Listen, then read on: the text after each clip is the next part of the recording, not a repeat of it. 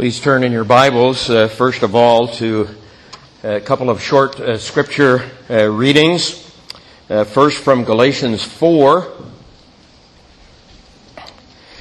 Just a couple of verses. Galatians 4, verses 4 and 5. And then to Philippians chapter 2, verses 5 and following. Galatians chapter 4, verses 4 and 5.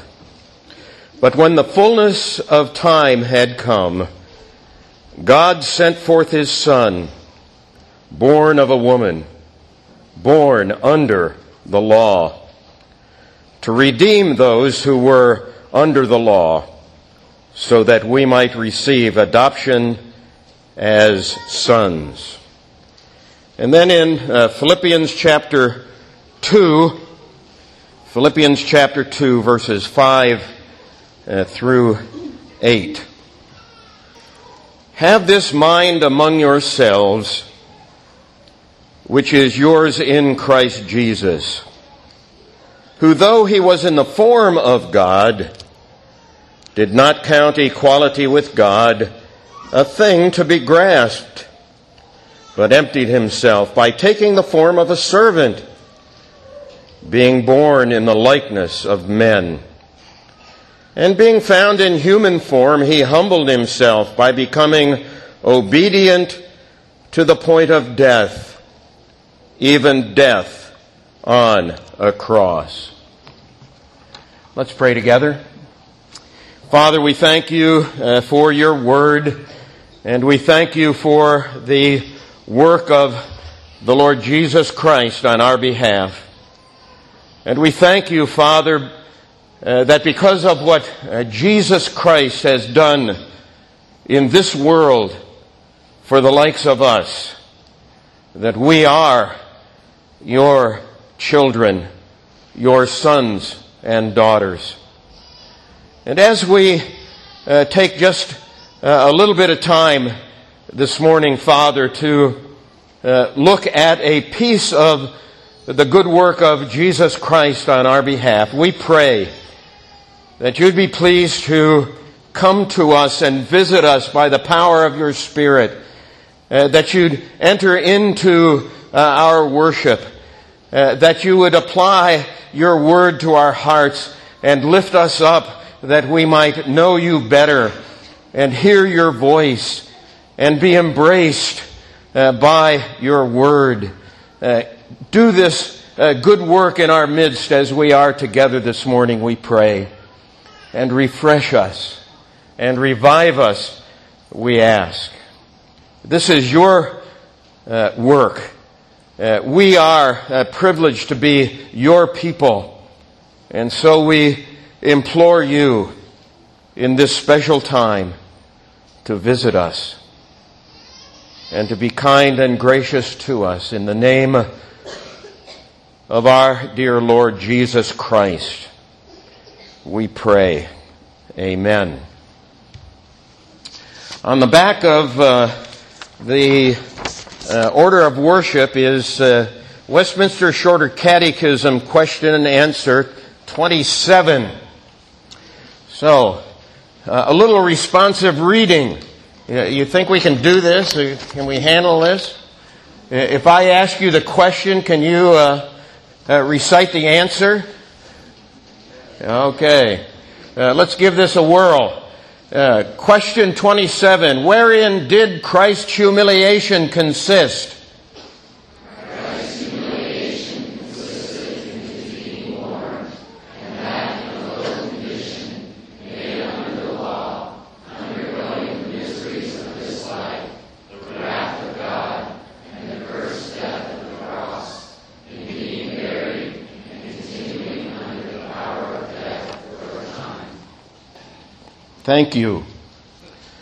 And thank you to our great God in heaven who sent to us the Lord Jesus Christ. And in this part of His work, which we've just spoken of together, His humiliation. Gail was just a toddler when she and her family returned home from the funeral of her grandmother. And a few days after that funeral, Gail came to the kitchen to find her mother, and she tugged on her mother's skirt and looked up and said, "Mommy, where is Grandma?" And Gail's mother looked down and said, "Gail, do you remember what we learned in the catechism? The question, what did God give Adam and Eve besides bodies?" And she looked up to her mom and said, "Souls that would never die."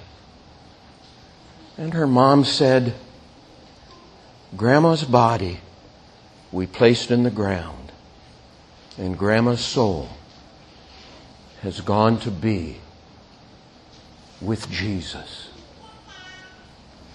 So simple an answer could be given to the question of a little one through the catechism. And in this case, the catechism for young children. The catechism gives us the greater picture and rubrics of the Bible, the questions and answers of the catechism. You're familiar with inductive Bible study. In inductive Bible study, we look at the little pieces of Scripture. And as we look at the little pieces of Scripture, and we build together the little pieces of Scripture to help us understand the wider scope of Scripture. The Catechism immediately gives us the wider picture of Scripture. It brings us to deductive Bible study. The Catechism, in its questions and answers, gives us this bigger picture, the deductive side. And you and I need both inductive and deductive Bible study to put the big picture and the little pieces together so we can see the beauty of the mosaic of the Bible. And in the adult classes this week, we're going to be looking at the shorter catechism to get those bigger pieces of Scripture. And this morning we're looking at shorter catechism, question and answer 27, the humiliation of our Lord Jesus Christ. And in this answer, we get a statement of the truth of the Word of God, which is derived from several passages of Scripture. It would be impossible for us to read, for you to read, just one text that would cover all of that which is spoken of in the Catechism answer. And so, several passages of Scripture are brought together. And we read two of those passages, one from Galatians and one from Philippians. And so we're delving, first of all, into this idea of the humiliation of our Lord Jesus Christ. Christ's humiliation. Consider it, my friends. Christ's humiliation consisted, first of all, in His being born. It's amazing, isn't it? Just looking around, there are several recently born youngsters in our midst. What a beauty that is. What a privilege that is. What a wonder that is. And we think of it as a very common thing that youngsters are born into this world. I just got a text last night from my youngest brother who said, "I'm a grandpa again." And he sent along a picture of his daughter and their new child, a little boy. And he said, I hope the rest of the family rejoices with me in this. And of course we do when we get this kind of news. But consider the birth of our Lord Jesus Christ as a part of his humiliation, of his being lowered in a way in our view of him, being lowered in our view of him. I think of it this way. In the book of Hebrews, it speaks of the fact that after his resurrection, our Lord Jesus Christ went from this world into heaven, into the true tabernacle, which is in heaven, which was made without hands. And the writer to the Hebrews adds, not of this creation. And I stagger at those words, not of this creation. That true tabernacle is somehow above and outside of this created order. How do we understand that? How do we grasp that concept? Because we're created beings. We're in this creation. We know nothing of that which is outside of and above and beyond this creation. But our Lord Jesus Christ entered into the true tabernacle that is not of this creation. And when he entered into this world, friends, the second person of the Trinity came from that which is somehow outside of and above this creation to be born into this world. What a step of condescension on his part to leave that which is ineffable in glory and beyond our comprehension, to come into this world and to be born. And not only to be born, but the Catechism teaches us that he was born, as it says, in a low condition. In a low condition. Well, we can understand this in a couple of different ways.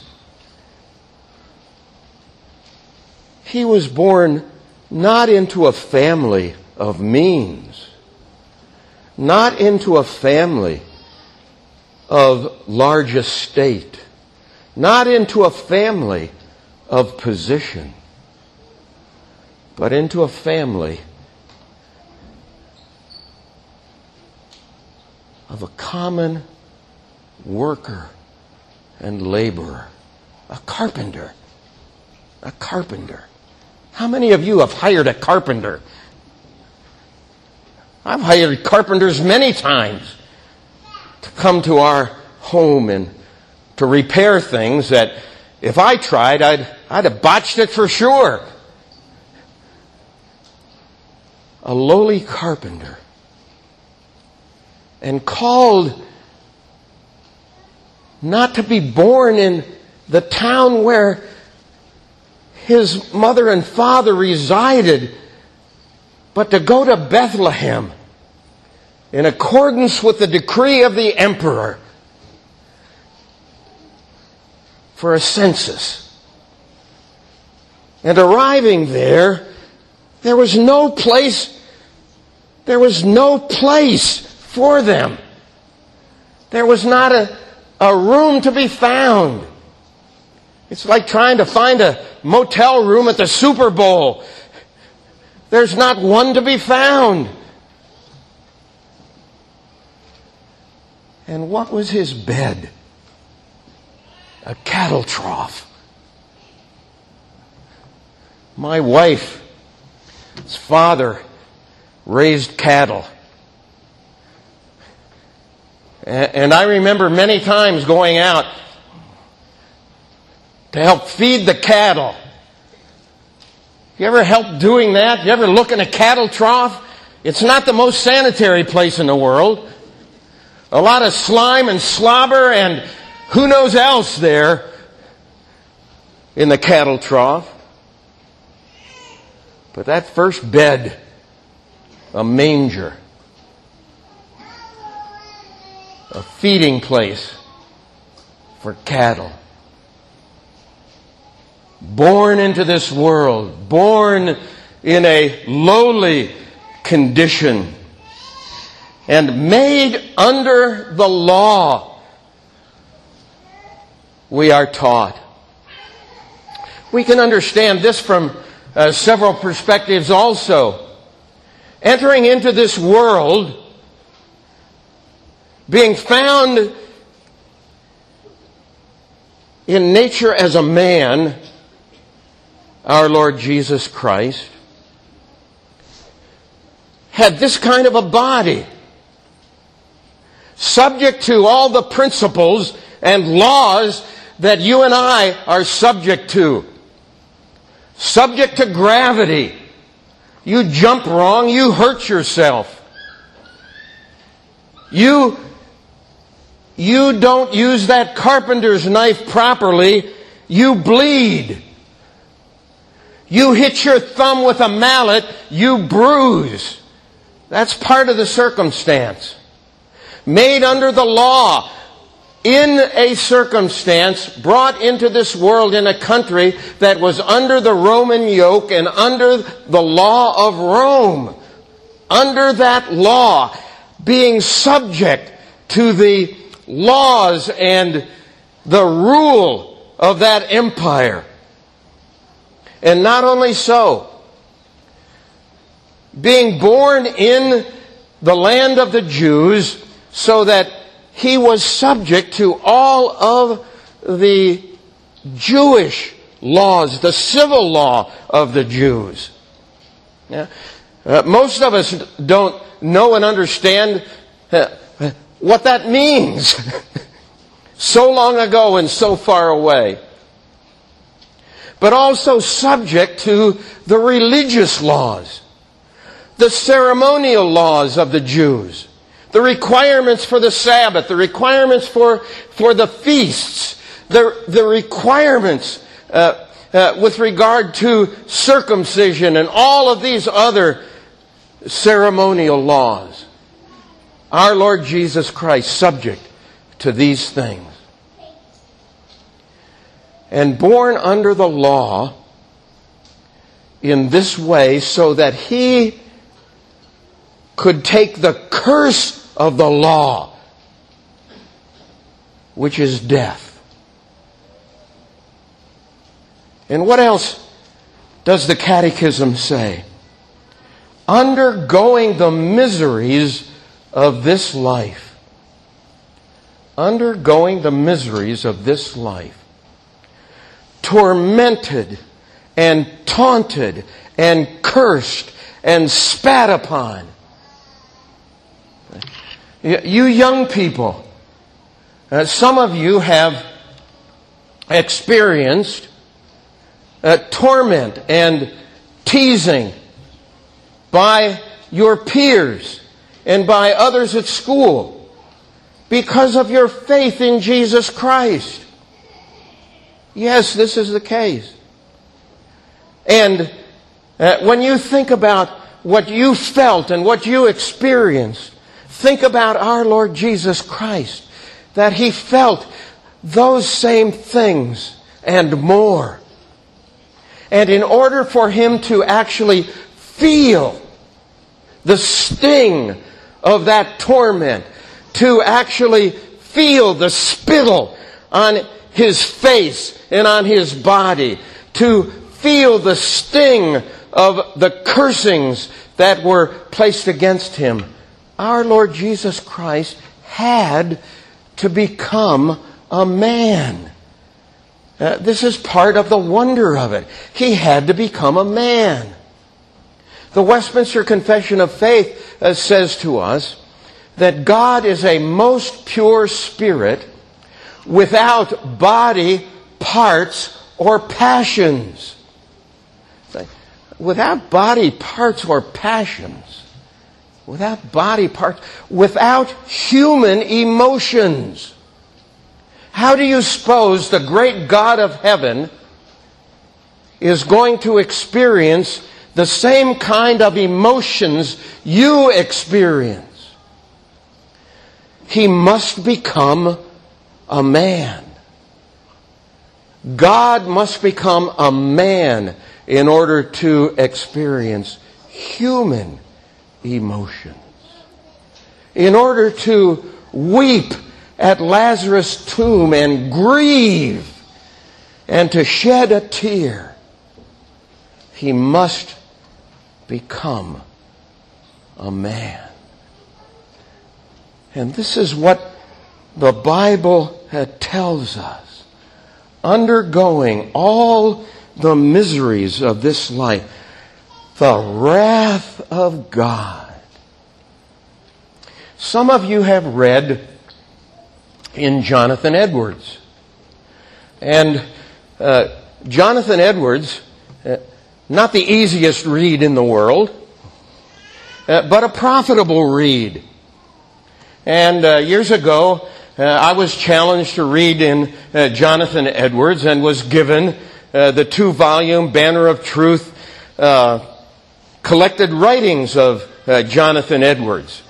And it's Old English. That's great. It's not the easiest read. But one of the things that I learned in a piece of what Edwards has to say had to do with Jesus Christ in the Garden of Gethsemane. And Edwards relates this, basically. Edwards says that when our Lord Jesus Christ threw himself on the ground in the Garden of Gethsemane, he looked into the blast furnace of the wrath of God, and he shuddered at the prospect of having himself to enter into that blast furnace and experience the awful wrath of the Father. And he cried out, "Father, is it possible for this cup to pass from me?" He shuddered at the prospect of the wrath of God. And of course, went on to say, "Nevertheless, not my will, but your will be done." And it was not only in the Garden of Gethsemane that our Lord Jesus Christ experienced the wrath, the terrible wrath of God, but it was also in the cursed death of the cross, where he cried out, my God, why have you forsaken me?" Alone, hanged on that tree, those nails piercing his hands or wrists, bam, bam, bam, pounding through his flesh and through his feet and ankles, and hanging, suffocating, grasping for breath, grasping for breath, and hardly able to cry out, and saying, as any one of us might say in that circumstance, "I thirst. I thirst." Yes, all the miseries of this life, the wrath of God, and the cursed death of the cross. And in the Jewish economy,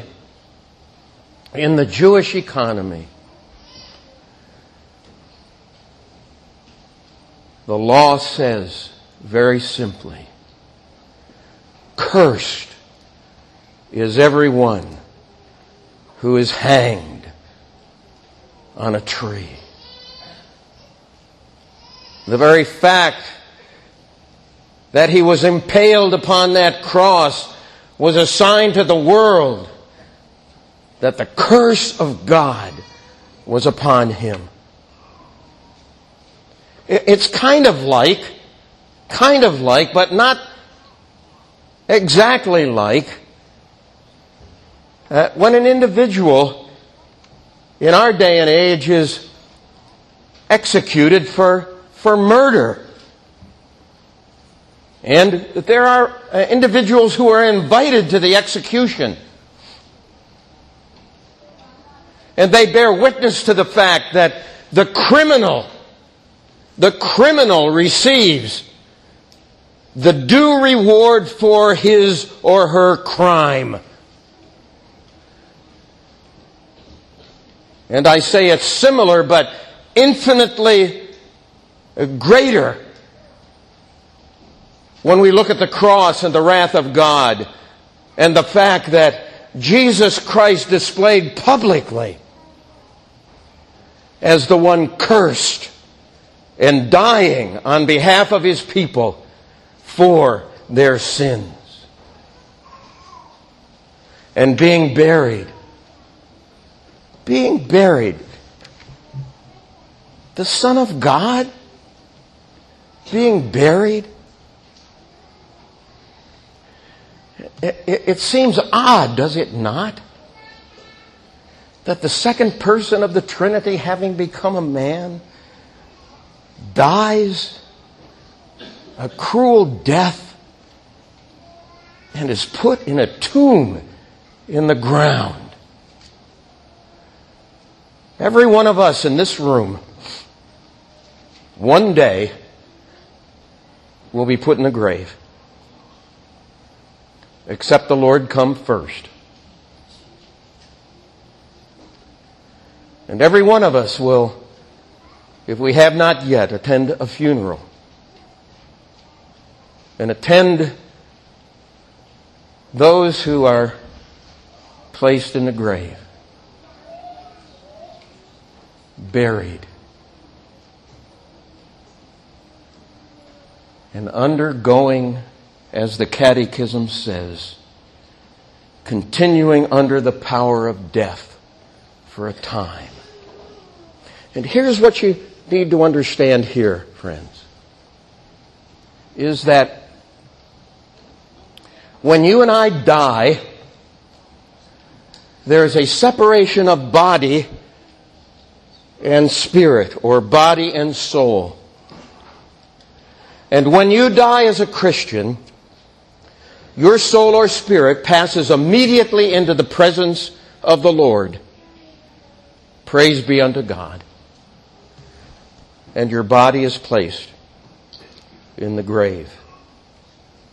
And that separation of body and soul, or body and spirit, is an unnatural state. Paul says that it's a condition of nakedness. That the soul is naked. It's outside of the body. And that's an unnatural state. And the desirable state is for body and soul to be together. And our Lord Jesus Christ existed in this state for a time where body and soul were separated. All of this is part of his humiliation. And going back now to Galatians chapter 4 and verses 4 and 5, we see why Jesus Christ did all of this. Why he entered into this humiliation. But when the fullness of time had come, God sent forth his Son, born of a woman, born under the law, to redeem those who were under the law, so that we might receive adoption as sons. To redeem those of us who are under the curse of the law, who are under the indictment of death. To redeem us. Jesus Christ entered into this humiliation to redeem us. And the English version says to redeem those who were under the law so that we might receive adoption as sons. And I don't want you to misread that text. So that we might receive adoption as sons, as though, well, it might come about if you believe in the Lord Jesus Christ. Because that's not what the text is saying. There's not a contingency that's left in your hands. This is how the text more properly should be read. To redeem those who were under the law so that we would receive adoption as sons. Jesus Christ entered into this humiliation so that you and I would receive sonship. That you and I would be daughters and sons of the living God. What a wonderful thing this is. Our theme, friends, is quite simple. The glory of God in the gospel. And the glory of God in the gospel, in this aspect of it, in the humiliation of our Lord Jesus Christ, is that He went through this humiliation so that you would follow Him, believe in Him, and trust Him. Thank you, Lord Jesus. Thank you, Lord Jesus, for your good work on our behalf. And if I were to ask you this morning, do you believe this good news in the gospel of Jesus Christ? How would you respond? Would you say with me in a hearty amen, amen? Would you say that? Amen. Amen. Our psalm for the conference is 71a. I'd like you to turn there with me, because part of God's desire in having us together to talk about these things is that you would make Him your confession. Notice how the selection begins. In you, O Lord, I put my trust. Ashamed, let me not be.